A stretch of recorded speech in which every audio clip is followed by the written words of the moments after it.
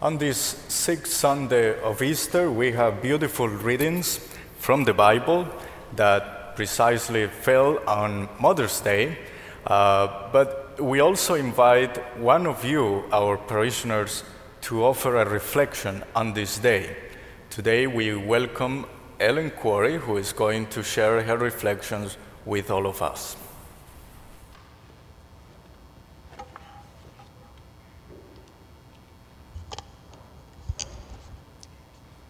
Hello, my name is Ellen Quarry, and I am the wife of Chris Quarry and the mother of Sophia, Charlie, and Luca Quarry. I thought I would start today by telling you a little story. Years ago, I attended a coffee talk at a woman's house hosted by the directress of the Montessori my children attended. She began the conversation by asking the parents what they hoped for their children. Around the room, the women answered, "I want them to be happy.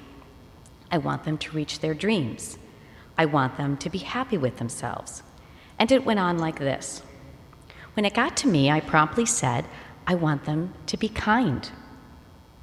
I reflected at that moment how caught up our world had become with happiness being a goal and not a byproduct that I always believed it to be. What do I mean? Well, for our kids to have those things that the moms had hoped for, there was an important concept they needed to understand about how God built us. He built us to be at our best when doing for others, because when we do for others, we experience joy, and doing for others comes from a place of kindness. This is what motherhood is all about. I learned this from the best mother on earth, my mother, Angela Ventura, who's here with me today. I do not always measure up. She is a faith-filled, kind woman who always puts others first. In fact, she's the most selfless person I know. How lucky I am to have her as my mother. So let me go back in history to tell you about my faith journey.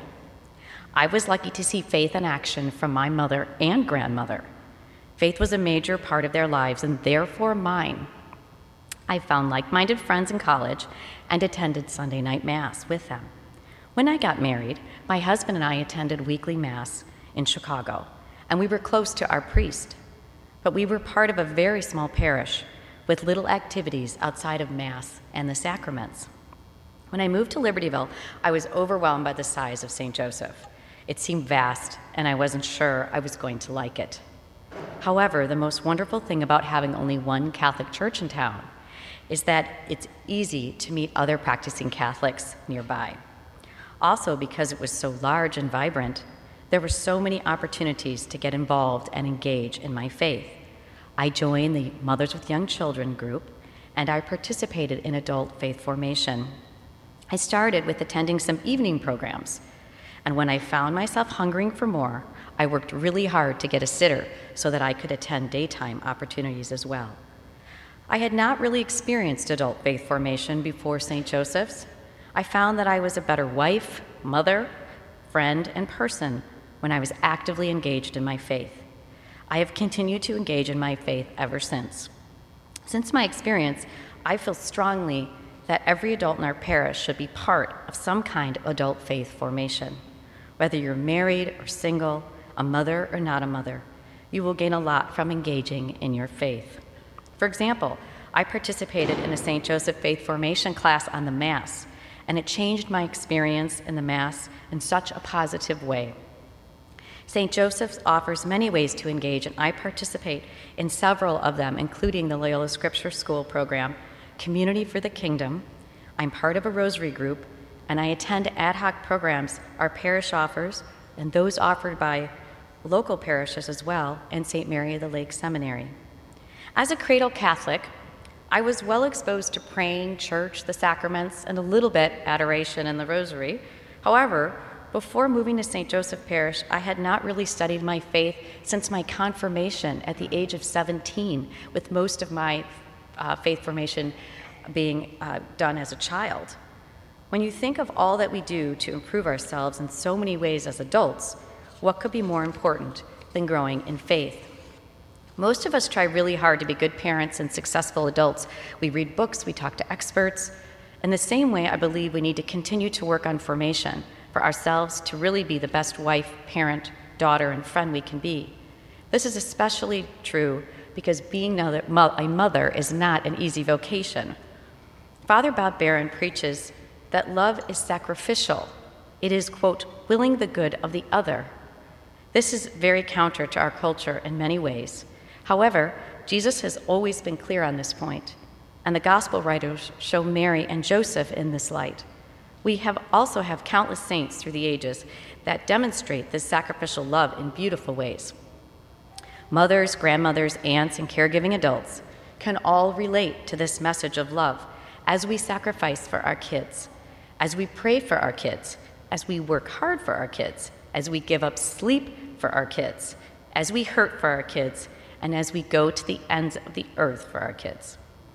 We know that someday, when they become mothers and fathers, they will do the same for their kids. I have always thought that God gave us the family unit as the most ideal way to show love. In this family unit, we parents are here to bring our children to God. This is a huge task and one that I am not always successful executing. For example, I know there is work to be done when some of my children whine about going to weekly mass, or roll their eyes when I invite them to participate in family faith lessons, even though they're technically done with religious education.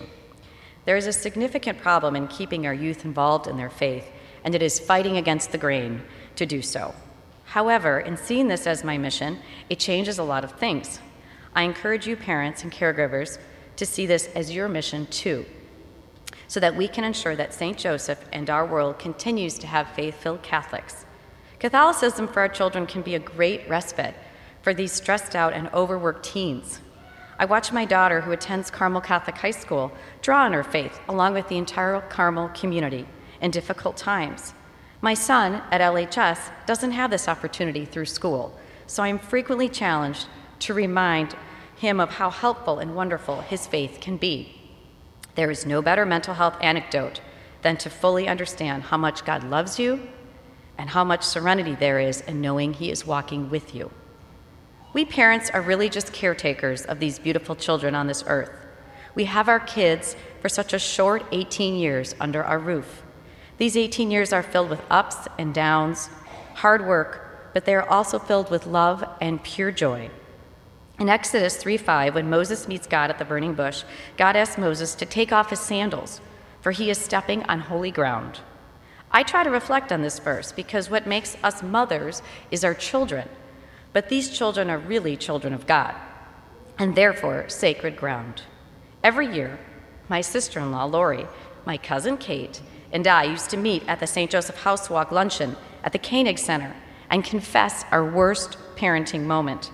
This was the moment when we revealed our most difficult and disappointing actions as a mother. Like the beautiful sacrament of confirmation, it always felt so good to get it off my chest and realize that all of us have moments of regret. However, the fact that we want to do better next time is more important. As I age, I've become more and more comfortable with asking God for help. As in the first reading in Acts, when Peter explains to Cornelius, "I'm only human," I also realize I will not be successful on my own. So "Come, Holy Spirit," is on my breath when my son talks in a tone and manner that makes me want to scream. "Come, Holy Spirit," is on my breath when my little guy throws a fit when he can't find the pullover he wants to wear to school. "God, it is in your hands," was my mantra when we waited for the college decisions for my oldest child. There have been many times in my life when I have been thankful that God is in charge and that there is a bigger plan for these wonderful children that He has blessed me with. I tell my kids, "I'm your frontal lobe until you're 25, which makes them grimace because it usually follows a situation when they don't agree with my decisions or directives. Unlike my early catechism, which showed only the loving side of Jesus, the Jesus I have come to know is provocative and steadfast in His goals. In this way, I am not always popular in my house, but I am steadfast in my goals and ideals for them. So back to my original story from the beginning. as I sat answering the question of what do I hope for my children.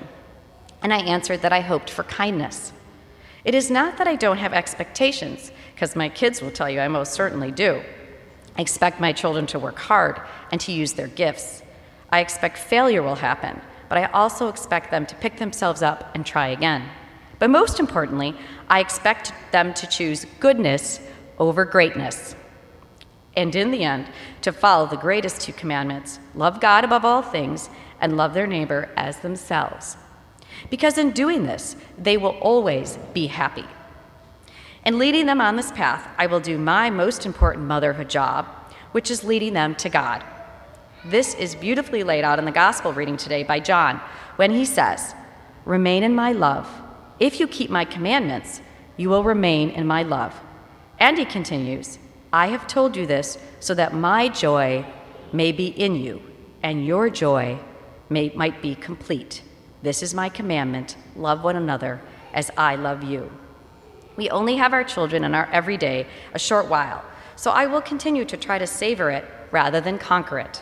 I will continue to be steadfast and firm on leading them to God, but I will also continue to work on remembering they are sacred ground and that I need to take off my sandals and walk with them on this journey of life.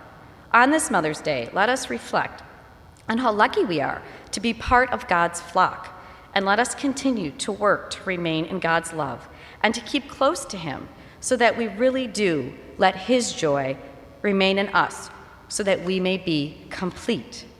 Let me close with a prayer that we read at my Loyola Scripture School a couple of weeks ago by Maxine Schock. May you be blessed when you feel unprepared or unqualified for the task at hand and fear begins to take over your spirit. May it be then that you will allow God's Spirit to take over your fear. May you step aside and leave room for God to fill in the spaces and the gaps. Then, having granted God entry, may you rejoice as you watch God work in you and through you and even around you. May the Spirit of God grace and bless you. Amen. Happy Mother's Day.